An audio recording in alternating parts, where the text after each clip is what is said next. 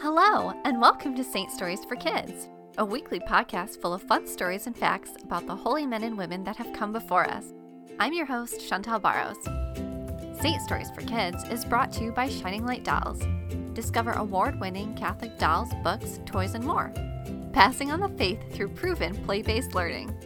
Catholic mom design, Catholic kid approved. Visit www.shininglightdolls.com to learn more. And check out our new free Valentine's Day card printables while you're there. Today we'll be telling the story of St. Bridget of Ireland, also known as St. Bridget of Kildare. Bridget was born in 451 in County Louth, Ireland. Her mother was a Christian slave that had been baptized by St. Patrick, and her father was a chieftain who was married to another woman. When Bridget's mother was pregnant with her, she was sold to a different owner.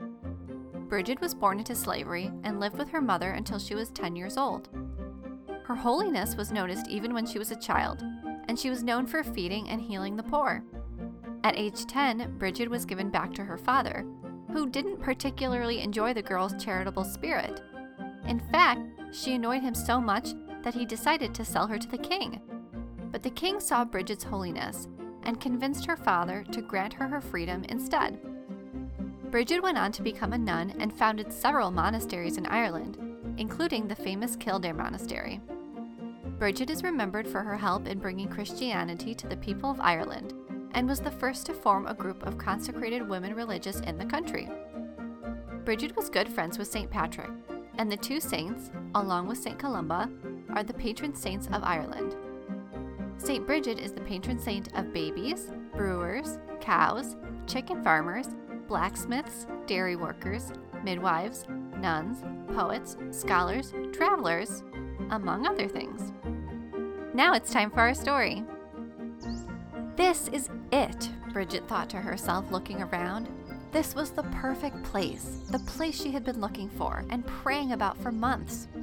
She and the other sisters had traveled all around the verdant green countryside, looking for the perfect place to build their monastery. And this was it. It had everything that they would need.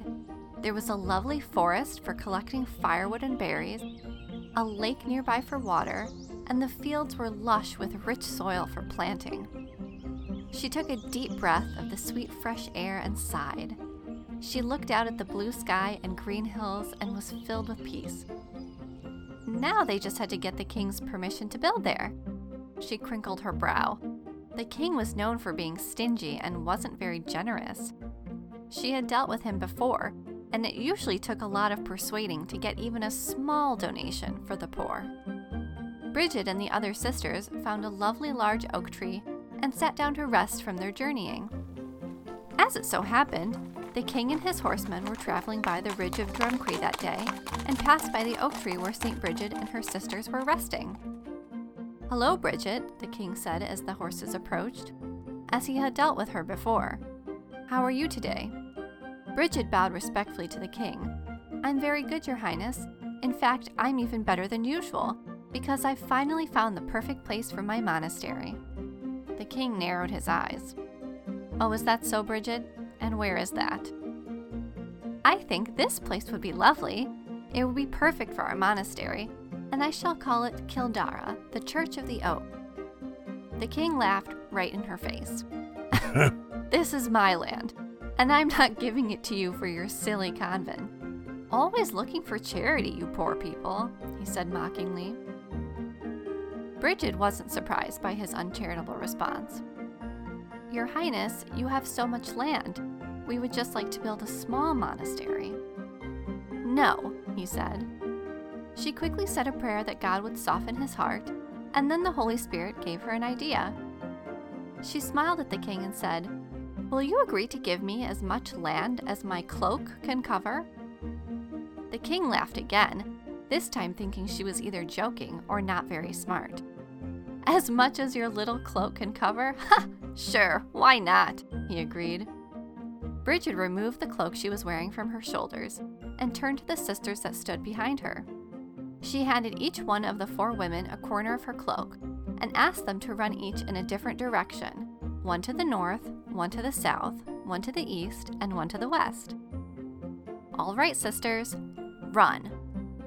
The the cloak had started out as just a regular sized cloak, but miraculously, the women started running and just kept going. The cloak stretched and stretched and stretched. It seemed as if in only minutes the cloak was stretching over acres and acres of land. The king was so shocked and afraid. "Oh, Bridget," he exclaimed, "what is this?"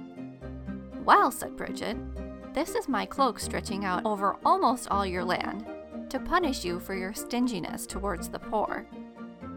"Call them back," the king pleaded, "and I will give you a nice piece of land for your monastery, right here as you asked."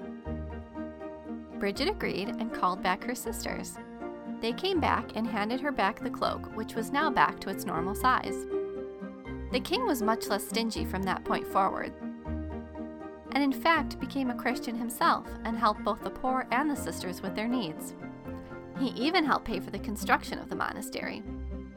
That monastery became famous for its blueberry jam, which the nuns made from the wild berries in their woods. They used the money to help the poor and keep the monastery running, and to this day, people eat blueberry jam on the Feast of St. Bridget. The story of St. Bridget reminds us that God wants us to be generous with the poor, as He has been generous with us. St. Bridget of Ireland, pray for us. Thank you for joining us today, and we hope you enjoyed the story. Be sure to subscribe to the podcast, tell a friend, and reviews are always appreciated. Until next time!